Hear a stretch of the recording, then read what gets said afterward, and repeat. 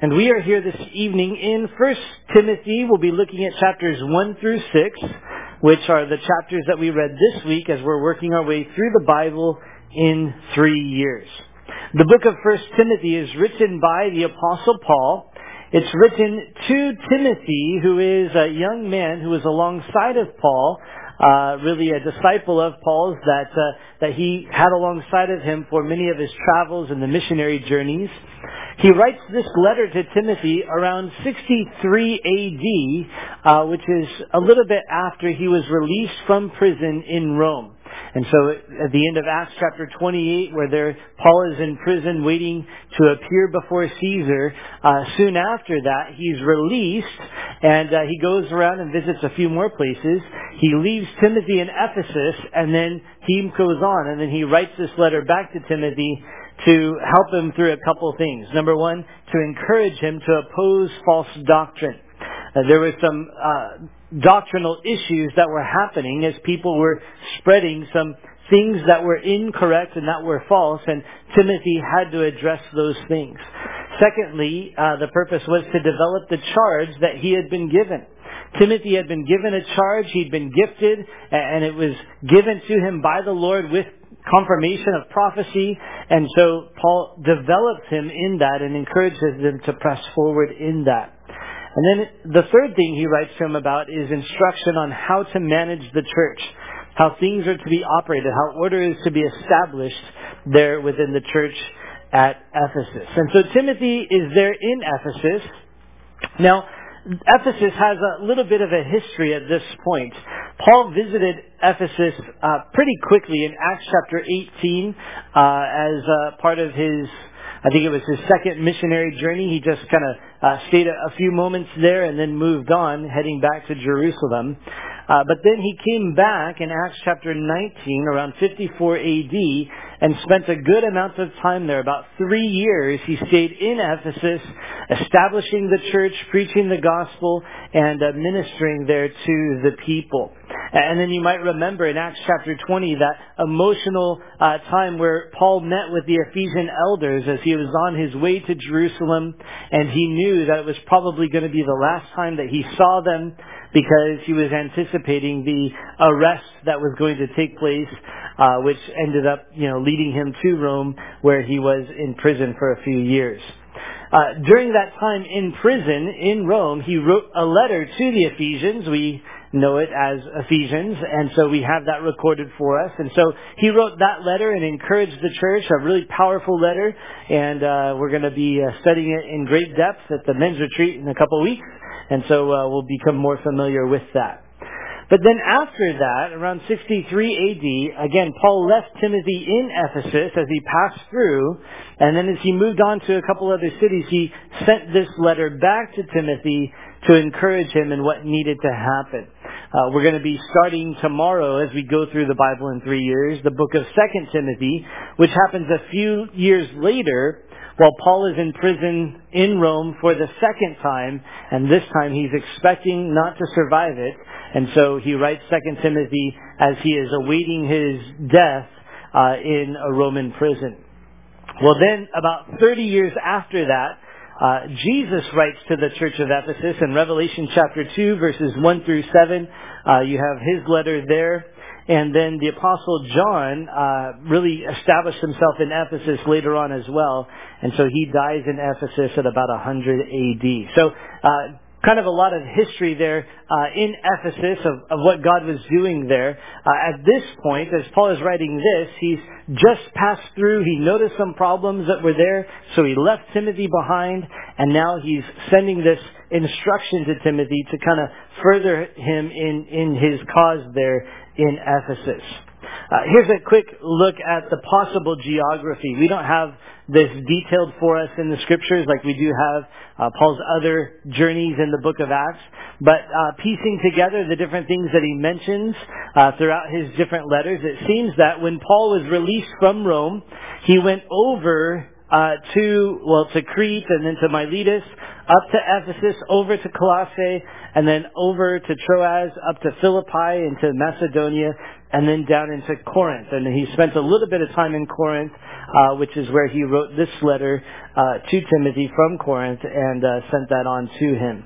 And then he went over to Nicopolis and spent the winter there. And so that's a possible scenario. It seems to be that's the route that he took as he left the prison in Rome. Well, that brings us now to our chapters this evening. We're in 1 Timothy chapter 1, and verse 3 is the key verse. He says, "As I urged you when I went into Macedonia, remain in Ephesus that you may charge some that they teach no other doctrine." In verses 1 and 2, Paul introduces himself in the usual way. He says, "I'm Paul, and this is to Timothy, who he calls my son in the faith." And so Paul and Timothy had this special father-son type relationship as they ministered alongside of each other. In verses 3 through 11, Paul says, "Remain in Ephesus to charge some that they teach no other doctrine." And so again, as Paul went through, he saw that there was some doctrinal issues going on. There was some false doctrine being taught. There was some, doctrine being promoted that was not biblical, that didn't line up with the truth. And so Paul said, "Timothy, you have to handle this. You have to deal with those who are teaching false doctrine." Now, we kind of gather from this letter and the next letter that Paul sends to Timothy that Timothy could tend to be a little bit timid. And so he doesn't seem to be one who, desired confrontation or really got excited about it. And so Paul here is kind of encouraging him, "Timothy, I know you really don't want to deal with this situation.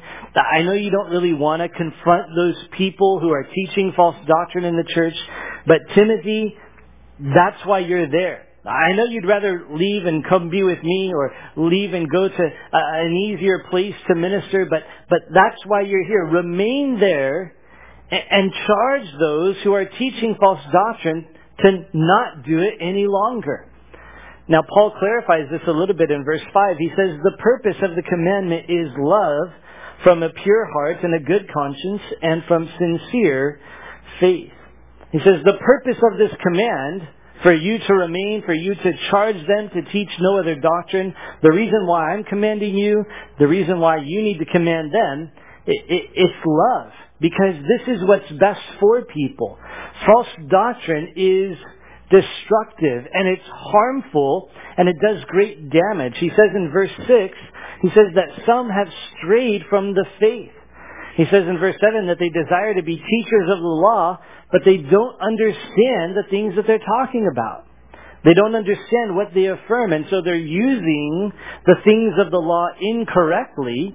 Paul explains, look, the law is for the lawless, but the way that these people are using the law, it's incorrect. It's not what it's designed for, and so it's going to cause damage. And so out of love for the people, Timothy, you need to stay there and charge that they teach no other doctrine.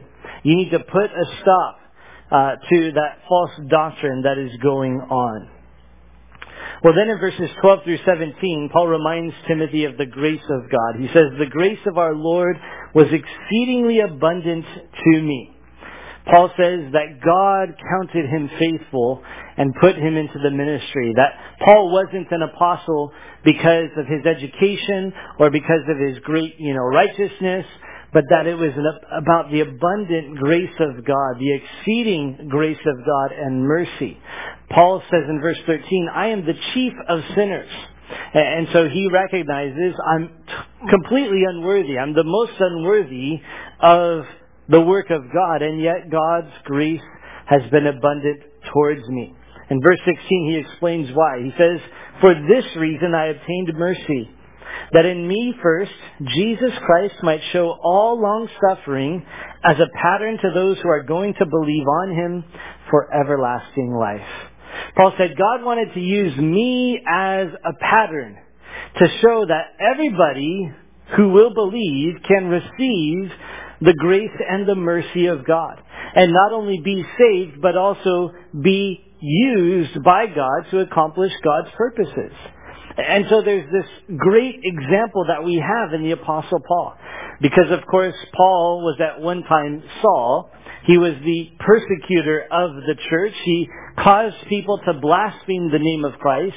And yet it's that guy that God got a hold of and put into ministry and used him mightily to establish churches all over all over Asia, the Middle East, and that area, and did a great work. And then, of course, wrote just about half of the New Testament as well. And so God took this man who was so far against God and brought him, to this point where he was incredibly used by God. As an example, so that we could recognize it's about God's grace, it's about God's mercy, and if God could save Paul, He could save anybody.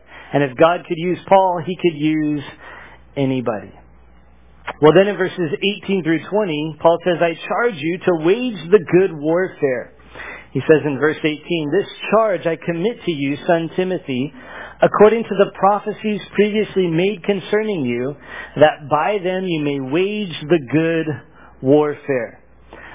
Timothy, this is a fight, it's a battle, and so I charge you. He gives him, these strong exhortations to finish the work that he has been put towards, to wage the good warfare.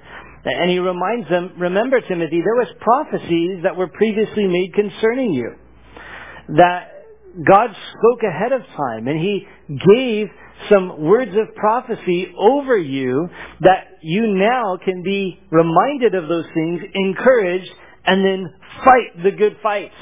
That you can engage in the battle, recognizing that you are here because God has placed you here.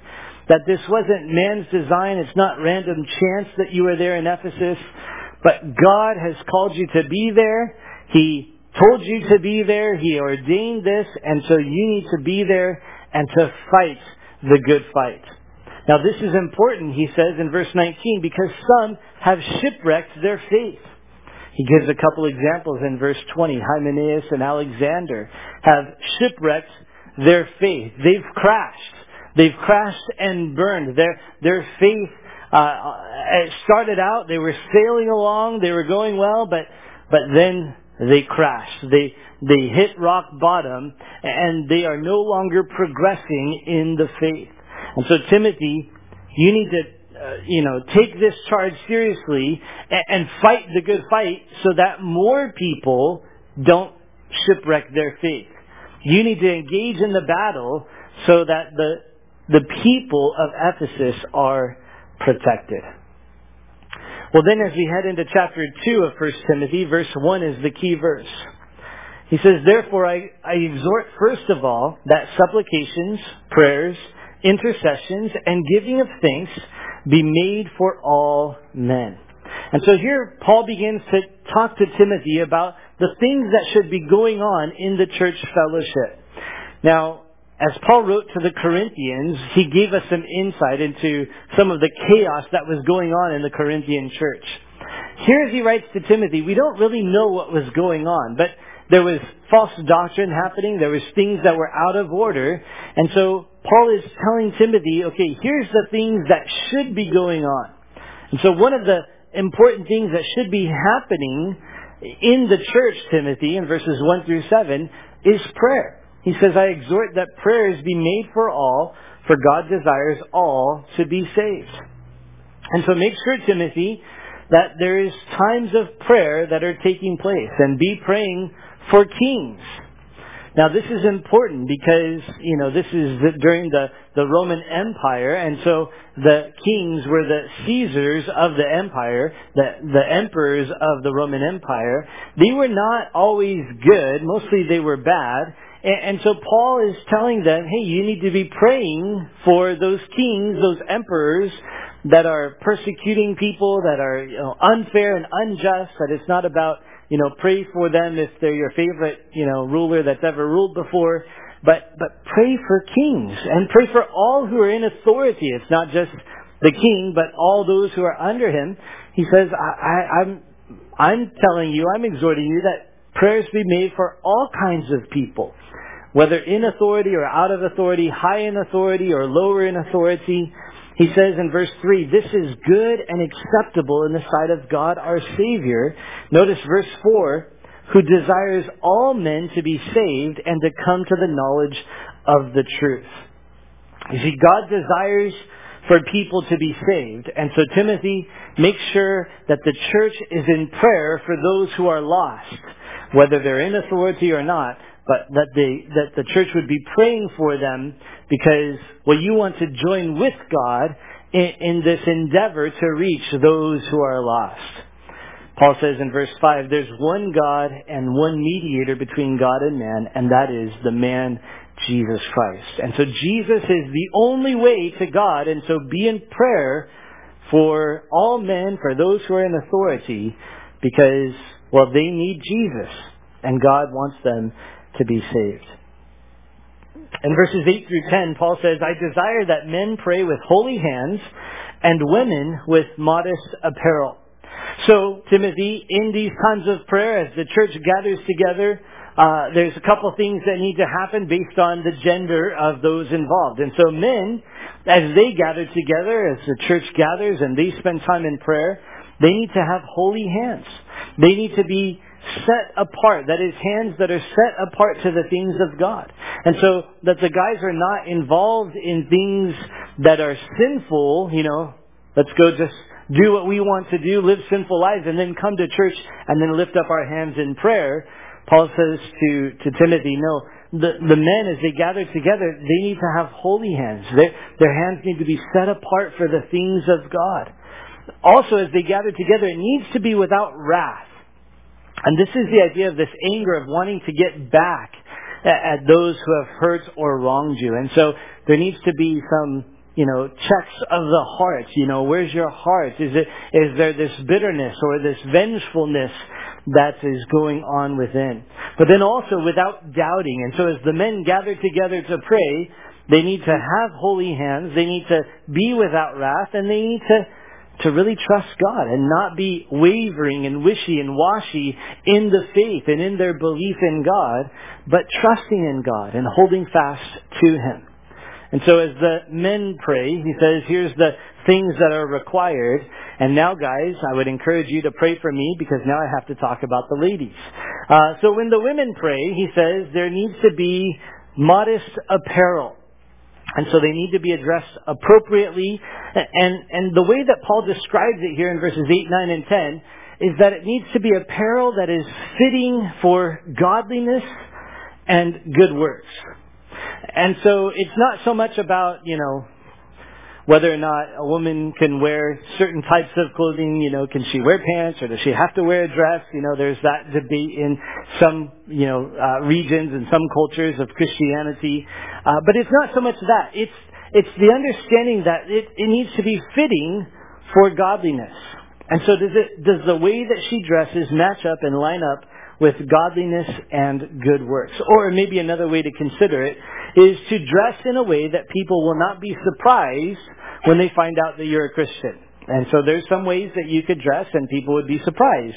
Oh, I didn't think you'd be a Christian because of the way that you dress. And that will vary from culture to culture and from, community to community. And so I think we can, kind of adjust it depending on where God has us. But dressing in a way that is fitting for godliness, that makes sense. Oh, it makes sense that you dress that way now that I understand and know that you believe in Jesus. And that's the idea. As the men and women gather together to pray, they are to have these things going on, that they have holy hands, without wrath, without doubting, and wearing what's appropriate for a godly person, for a person who believes in Jesus. Well, then in verses 11 through 15, Paul says, I do not permit a woman to teach or have authority over a man. And so here, as Paul is giving Timothy instruction about how things are to be ordered within the church, he continues to talk about the ladies and talk about their role within the church. And he says in verse 12, I do not permit a woman to teach or to have authority over a man, but to be in silence. And this verse, of course, has caused many concerns and many, angry conversations and things like that throughout the years. And so many have wrestled with, what does Paul mean here? What is he talking about? And I think very clearly he says, I do not permit a woman to teach or have authority over a man. Now, he's not saying to be in silence as in, ladies, you should never open your mouth in the church. If you talked, as we were hanging out and fellowshipping right before the worship was starting, you're out of line. No, that's not what Paul is saying here. The idea here is quietness or to be receptive as opposed to be the one in charge. And that's the issue that Paul is addressing. Now, is this a cultural thing? And many people will try to, talk about this as well. This is a cultural thing. Now times have changed, and so this is, we can just kind of throw this out and do what we want. Well, I don't believe that this is a cultural thing, because in the next two verses, Paul ties this principle back to the very beginning. He says, "For Adam was formed first, and then Eve. And Adam was not deceived, but the woman being deceived fell into transgression." And so here he goes back to the beginning with Adam and Eve, and he talks about the deception that took place, and he used that as the principle upon which to establish this and say, I do not permit a woman to teach or have authority over a man, but to be in silence. So what I did is I put together a little chart to kind of help illustrate what I think Paul is talking about here and what we see demonstrated throughout the New Testament. There are the different roles of men and women in the church. That is, that men are allowed, encouraged, and commanded to serve, and in the same way, the ladies are allowed and encouraged and commanded to serve. In Romans chapter 16, verses 1 and 2, you have a specific example of a woman named Phoebe that Paul calls a servant, and he gives instruction about her. He's sending her on missions and instructing the church to receive her and help her with whatever she needs as she does the work that God has set before her. And so we see this example in Phoebe in Romans chapter 16. We also see in the church that men are to pray. We just talked about that. But also that the ladies are to pray. In 1 Corinthians chapter 11, there's lots of issues in that chapter, but one of the things that's very clear is that as the church gathered together, the ladies were praying and prophesying, and that is not the issue that Paul is addressing. It's just some of the other things surrounding that. But instead, no, it's to be expected that as we gather together as believers, that there are women who pray and prophesy within the church. And so that leads into the next one, and that is exercising spiritual gifts. And so guys are definitely to exercise spiritual gifts, and the ladies are definitely to exercise spiritual gifts. In Acts chapter 21, you have the case of Philip, who had 4 daughters who prophesied, or were prophetesses. Anyways, they were prophets, and they were his daughters. And so they were exercising this spiritual gift, and God was using them to speak forth his word. Also in 1 Corinthians chapter 12 and 1 Peter chapter 4, it speaks in general to the church for us to use these spiritual gifts, and that they're profitable for all, for the entire body of Christ. And so there's the exercising of spiritual gifts for both men and women. We also are both called to make disciples, and you see a good example of that in Acts chapter 18, verse 26, where you have a husband and wife, Priscilla and Aquila, who notice Apollos, who needs to be trained up some, and so they work together, and both Priscilla and Aquila are involved in discipling Apollos and raising him up and equipping him in the faith that he would become more effective as a preacher of the gospel. And so there is, definitely this opportunity for both men and women to make disciples in this way. Both men and women are able to teach their same gender. In 2 Timothy chapter 2, verse 2, Paul tells Timothy to pass the things I've taught you on to other faithful men who will be able to teach others also. That's part of what we're called to do. What you've learned, pass it on to others. If you're a man, pass it on to other men. If you're a woman, Titus chapter 2, verses 3 through 5, he talks about the older women teaching the younger women. And so, ladies, pass on and teach others what God has taught you. Now finally, there's this position of the teaching and leading role in the church. And Paul's about to talk about that here in 1 Timothy chapter 3. And I'd like to remind you, as Paul wrote this letter to Timothy, he didn't break out chapters and say, Okay, Timothy chapter 3. He wrote this as one continuous letter. And so you can kind of see as you look at the end of chapter 2 and then on into chapter 3, it's one flow of thought that Paul's talking about. And so what he's doing here is he's declaring the ladies are not to have this role of this leading and teaching the church, but here's the qualifications for that role. It's, he must be a husband of one wife, and goes on in chapter 3 to give those qualifications. And so this is the order that God has established, that it's not about value, it's not about ability, it's not about capability, it's about the order that God has established, that God has declared. Much like in the home, God has declared that the husband is to be the head of the home. In the church, He's declared that this role, this position of the teaching and leading of the church is to be a man who meets the qualities that we're about to look at in 1 Timothy chapter 3. And so the ladies are not to have that role. Now, again, we don't know exactly what was happening in Ephesus, but perhaps this is one of the issues that Timothy had to address, that there were things out of order, and so he had to bring things in line and establish, the proper order for these roles within the church. Again, this is just God's order.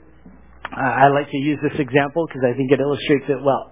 If I were to line all of us up from shortest to tallest, we would all understand that that's not a statement of value.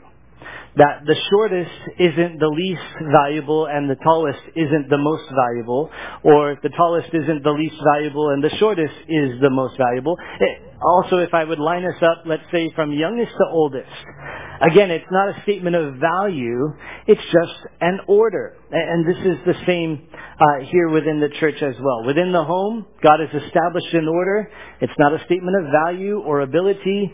It's just the order that He has established. In the church, He's established an order, and it's not a statement of value. It's just the order that He has established. And so there are lots of opportunities for both men and women to serve within the church and to do all kinds of great things for God.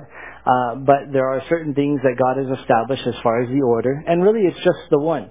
And it's that primary role of teaching and leading the church that God has reserved for men. All right, chapter 3 now, as long as you don't hate me too much. Verse 1 is the key verse. This is a faithful thing.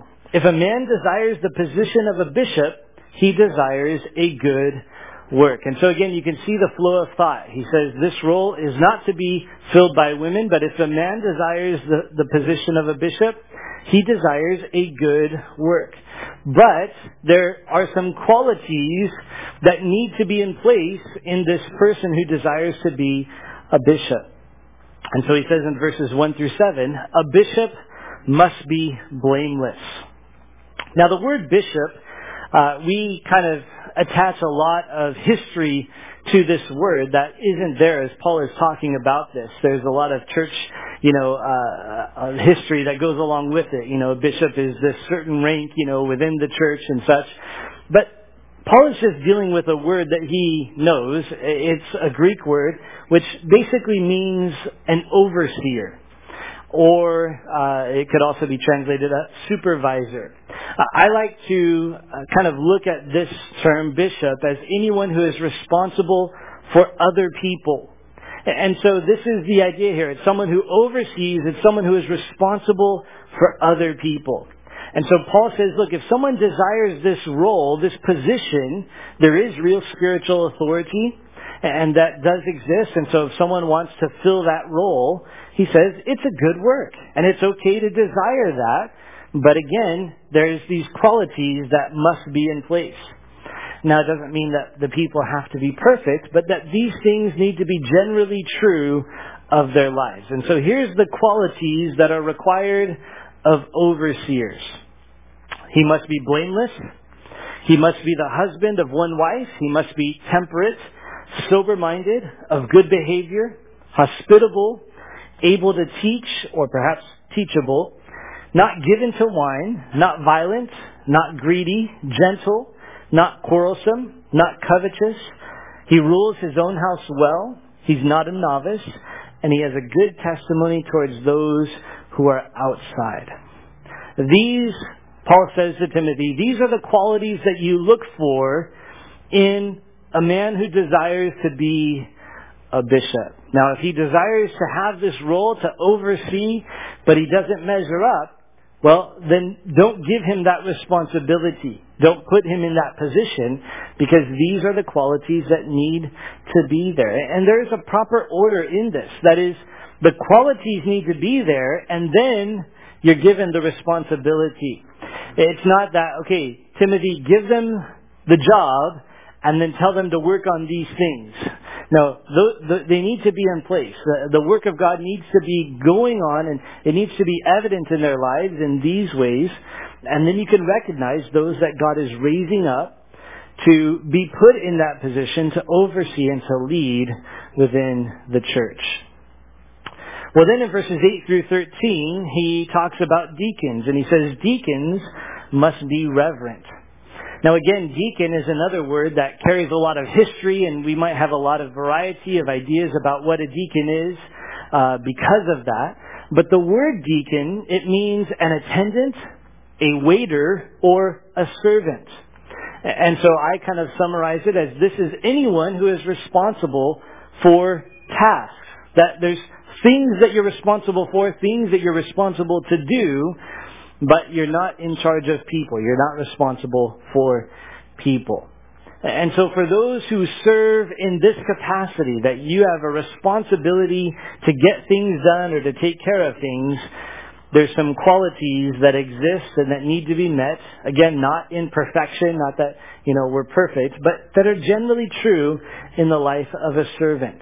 And so here's the qualities of servants. They are to be...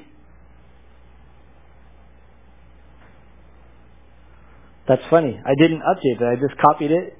Okay, so, verse 8. Deacons must be reverent, not double-tongued, not given to much wine, not greedy for money, holding the mystery of the faith with a pure conscience. But let these also first be tested, then let them serve as deacons, being found blameless. Likewise, their wives must be reverent, not slanderers, temperate, faithful in all things. Let deacons be the husbands of one wife, ruling their children and their own houses well. And he says, those who do it well have good standing and great boldness in the faith which is in Christ Jesus. And so these are the qualities that need to be in place for those who serve. And so again, a bishop is an overseer. It's anyone who has responsibility for people. And a deacon is a servant. It's anyone who is responsible for tasks or for getting things done. And these are the qualities that need to be there within each of those roles, or each of those people serving in those roles. And so we would encourage you, Paul gives these qualities because they're qualities of mature believers. None of these are like, you have to be super Christian, These are, hey, you need to recognize, Timothy, that they are strong believers, that they're growing in the Lord, that God's doing a work in their lives, and then give them things to do. Give them, things to take care of. Let them serve within the church, and let them oversee, the church altogether, and to minister to the people of the church. If you see those qualities there, if you see that maturity happening, if you see that work that God is doing. Well, then in verses 14 through 16, here in 1 Timothy 3, he says, I write these things that you may know how to conduct yourself in the church. And so I'm writing these things so you know how to put these things in order. He says in verse 14, I hope to come to you shortly, but if I'm delayed, if I can't get back there quick, Timothy, you can't wait for me. You need to put these things in order. You need to stop the false doctrine that's going on. You need to, put an end to these roles that are not being fulfilled properly. You need to establish, the right kind of leadership, the right kind of servants, and get these things going in the proper order before I get there, because you can't wait. Because again, it's dangerous, and many have shipwrecked their faith, and so you need to set these things in order as soon as possible. Now chapter 4, verse 12 is the key verse. He says, let no one despise your youth, but be an example to the believers in word, in conduct, in love, in spirit, in faith, in purity. In verses 1 through 5, Paul tells Timothy that some will depart from the faith in the latter times. He says in verse 1 that the Holy Spirit has clearly revealed this, that there will be those who depart from the faith, and he gives some examples. There are going to be those who are forbidding people to get married. There are going to be those who are requiring that people abstain from certain foods and hold on to these things and follow these traditions. And so he says people are going to abandon or depart from the faith to hold on to these other systems, to follow these other rituals, and he's warning him against that. In verses 6 through 11, he says, reject fables and exercise yourself towards godliness. I like verse 7. He says, but reject profane and old wives' fables and exercise yourself towards godliness. Listen, there's a lot of nonsense that people will share. There's a lot of nonsense that you can find online. There's a lot of nonsense that you can engage in conversation. There's a lot of nonsense that is out there. Paul refers to them as profane and old wives' fables. There's just a lot of things that really have nothing to do with the things of God. And he says, reject those things. Don't get caught up in those things, and don't get all consumed with, well, we have to eat this way and abstain from these foods, and then we're going to be really holy, and then God's really going to work. And Paul says, that has nothing to do with spiritual things. Reject those things. Well, if we forbid to marry, reject those things. They might have some persuasive arguments, but if they're not according to the Word of God, then reject those things. They're not things that you need to pay attention to. Instead, he says, exercise yourself towards godliness.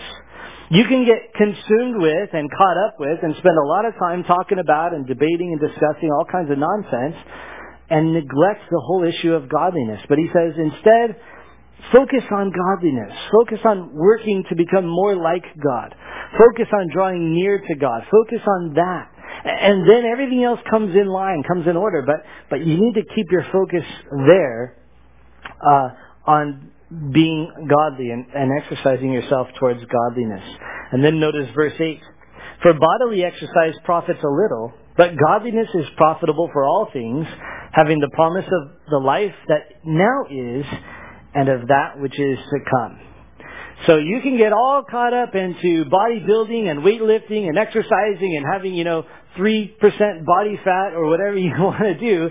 And maybe that profits a little, but he says godliness profits all things for this life and the life which is to come. And so that's the priority. That's the major focus. Now, not to say, just let yourself fall apart and you don't have to care about anything, but it's about being consumed. It's about priority. And first things first, godliness must be our objective. And so reject fables, reject those things that are nonsense, and exercise yourself towards godliness. That's what is really important. That is what really has value in this life and in the life to come.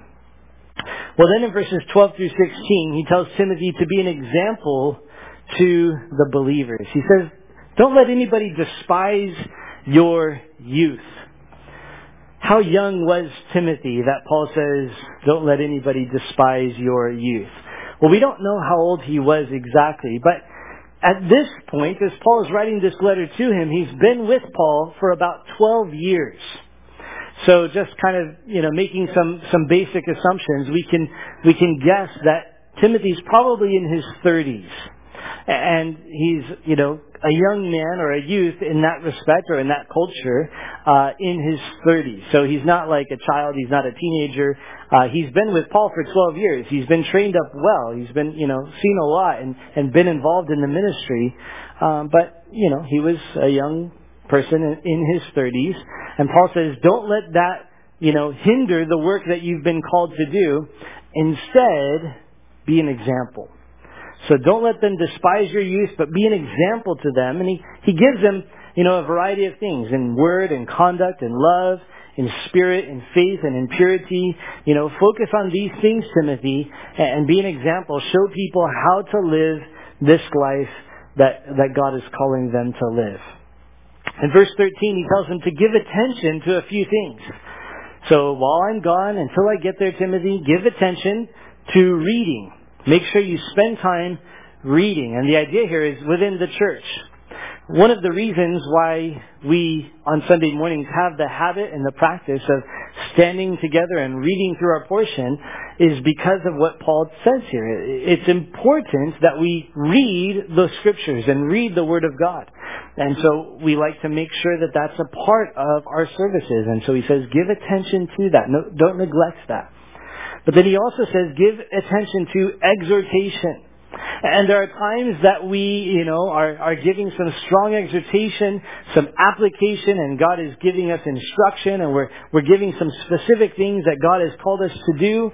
But then he also says, and to doctrine. And so there is a balance of these things that we need to be involved with as far as ministering to the church. That there needs to be the time of reading, and that's why we spend a lot of time in the Word of God, because it's an essential part of why we gather together. There also needs to be the doctrine, and we need to have sound doctrine and to know what the Bible teaches and why we believe what we believe. There needs to be the deep roots into the Word of God, and that we have good doctrine and understanding of it. But there also needs to be the exhortation or the application. That now that we know, what the Bible says and what it means, now let's put it into practice and let's do what it says. And so there needs to be that encouragement, that exhortation to go forward in that as well. And so Timothy, give attention to these things. Make sure that these things are happening as the church gathers together. And then in verse 14, he tells Timothy to not neglect the gift that is in him. Don't neglect the gift. Again, there seems to be this timidity that Timothy had, where he was kind of like holding back and perhaps neglecting, the things that God had called him to and the things that God had gifted him in. I think it's something that we can relate to, that we hold back and that we kind of are more reserved many times. Now, there are others who kind of like charge and take on more than what God has called them to, and so there has to be that balance.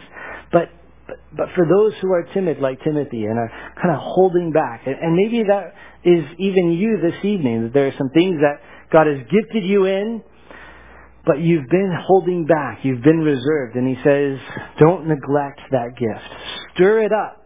In the next letter he writes to Timothy, he's going to say, fan it into flame. Like, don't let those things die, but stir them up and grow in those things. Become more effective for God in those gifts that he has given to you. Well, then in verse 16, he says, take heed to yourself and to the doctrine, continue in them, for in doing this you will save both yourself and those who hear you. And so here's what you need to focus on, Timothy.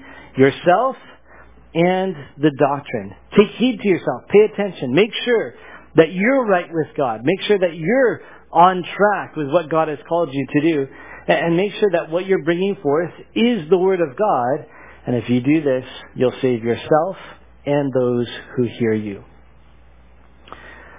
Chapter 5 now, verse 21 is the key verse. He says, I charge you before God and the Lord Jesus Christ and the elect angels that you observe these things without prejudice, doing nothing with partiality. He tells Timothy in verses 1 and 2 how to treat the members of the church. He says, treat the older men as fathers, younger men as brothers, older women as mothers, and younger women as sisters. Relate to them, Timothy, as if they are family. And so if they're older than you, don't disrespect them. You wouldn't do that to your father. And so treat them well, or treat them with respect. It doesn't mean you can't correct them, but it's to have a certain attitude as you approach them, that you would deal with them as fathers, or if it's a woman, as mothers, or if they're younger, as your brothers and sisters. In verses 3 through 16, Paul says to honor real widows. He kind of makes a distinction between those who are really widows and those who are not really widows. Now, that's not a distinction between those who really did have their husband die and those who didn't have their husband die. It's a distinction between those who are deserving and should be supported by the church and those who should not be supported by the church. Widows in those days were in a difficult spot because there wasn't much opportunity for a woman to have an income. That was very difficult for a woman to have any kind of income. And so if her husband died, then she was really just left up for whatever charity, whatever people wanted to support her or give to her or help her, or make sure that she's fed and so on and so forth. And so it was often a dangerous position to be in as a widow because, you had to rely upon people's generosity for your support. Now, God had established in the law in the Old Testament, there was to be provision for those types of scenarios. And here within the church, it seems that they had established that there was a list of widows that the church as a whole would support, and they would take care of them for those widows who were in need. And Paul here gives some insight into who to include on that list and who not to include on that list. In verse 4, he says, "If any widow has children or grandchildren, let them first learn to show piety at home and to repay their parents, for this is good and acceptable before God." And so he says if there's a widow who has children and grandchildren, then the children and grandchildren need to support the widow, not the church. They need to learn what it is to honor God in their own home first and support their mom or their grandmother. And he says this is good and acceptable before God. He says it's a repayment of their parents. And so, there was a time that your parents took care of you, and so it's right and it's appropriate for you to take care of your parents whenever they're in that position. And so Paul says this is the order. And so those who have family to take care of them, they should not be supported by the church, Timothy. But if they don't have that, he gives the requirements for support in verses 9 and 10. He says, okay, if the widow is over 60 years old, if she was the wife of one man, if she has a good reputation for good works, if she raised children, if she lodged strangers, if she served the saints or the people of the church, and if she relieved the afflicted. And so if she was a faithful member of the church, essentially is what he is saying, then she should be supported by the church, and the church should take care of her if these things are true. And one of the big things he says, if she's over 60, and then he goes on in the next couple verses to say, refuse younger widows. Because, if they're going to be part of this, they're going to be maybe a couple years into it, and then they're going to be like, I'd really like to get married and have some kids. And he says, there's some problems that develop with the younger widows where they learn to be idle and it turns into gossip and it just causes more problems. And so don't put the younger widows on the list. Let them get married. Encourage them to get married and start a new family and go that route. And God will provide for them and take care of them that way. But the church, should not be supporting them in that situation. And so he says in verse 14, "Therefore I desire that the younger widows marry, bear children, manage the house, to give no opportunity for the adversary to speak reproachfully." Then in verse 16 he says, "If any believing man or woman has widows, let them relieve them, and do not let the church be burdened, that it may relieve those who are really widows."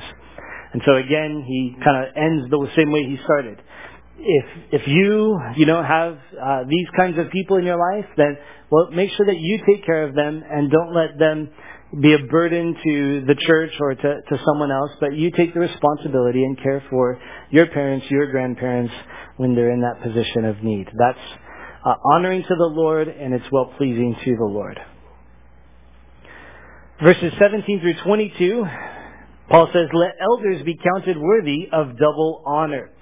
And so the elders who rule well, the elders who specifically labor in the word, he says, you're to make sure that they are honored, that they're provided for. You're also to make sure, he says, that they're protected. In verse 19, he says, accusations against an elder must have 2 or 3 witnesses. So don't pay attention if, someone comes and has an accusation against an elder, but it's just them, it's just their word against the others. The position or the role of the overseer, the elder, you're to protect that position. And so there needs to be witnesses so that they're not falsely accused, that their witness, is defiled and their opportunity to minister is limited. And so there needs to be, solid evidence for the accusation that is being brought forth. But if there is an issue going on, in verse 20, he says, rebuke the elders. And so the elders, those who have responsibility for people, what we talked about in chapter 3, they have, a special position. It's to be honored. It's to be protected. But then also, it's to be rebuked, he says, before everybody. And so there's this real responsibility that those who are elders are really to be examples, like Paul told Timothy to be an example. And so you're to be an example of living a godly life. And when you don't live a godly life, you're going to be an example of, the rebuke and the penalty of not living a godly life. And so you're an example either way, whether you do live a godly life or whether you don't. And so those who have responsibility for people are to be rebuked publicly. And I share that because, we have people in this room right now who have responsibility for other people. You're ministry leaders, you've called by God, you've been given this charge, and it's an exhortation to you that yes, there needs to be honor given to you. There needs to be that protection that is afforded you, but also we need to be reminded that if there are things out of line in our lives, that often God is going to address that publicly and everybody will know about your sin. And that will be taking place. That's the way that God has called us to do it. And he says it's to be dealt with publicly so that all may fear. And so that everybody would remember. And so like recently we heard about, the situation with Pastor Bob Coy. And it was very public because, he was an elder and he was involved in sin and he's rebuked publicly so that we may remember and fear what sin does and to avoid it. He says in verse 21, I charge you before God and the Lord Jesus Christ and the elect angels that you observe these things without prejudice, doing nothing with partiality. And so we don't say, we don't got to be so strict about this. Harvey's a pretty good guy. We love him a lot. And so we're not going to address this the way that we should. There's nothing to address with Harvey, okay? There's nothing to know about. You want to confess, Harvey? Okay. But don't be like prejudiced, like, we really like him or, whatever. But hey, the role is the role, and it is to be afforded honor and protection, but also when things are out of line, there needs to be the public rebuke with it. And so he says in verse 22, don't lay hands quickly on people. Don't put them in this position quickly, because you're going to share in their sins if they're not ready. And again, it gives the emphasis back on chapter 3 of the qualities that are there. You want to make sure these qualities are in place because these roles are important and established by God in this way. In verses 23 through 25, Paul says that there are sins and good works which are evident, or they will be revealed later. And so there are those who are, serving, again, continuing on with the elders counted worthy of double honor. Some of them, it's evident, that the things in their life are out of order. And so, deal with it. And then there are things that are not evident, whether good or bad, and those will be revealed. And so, you don't have to worry about that, Timothy. It's going to come out sooner or later. All right, final chapter. Chapter 6 of 1 Timothy, verse 12 is the key verse.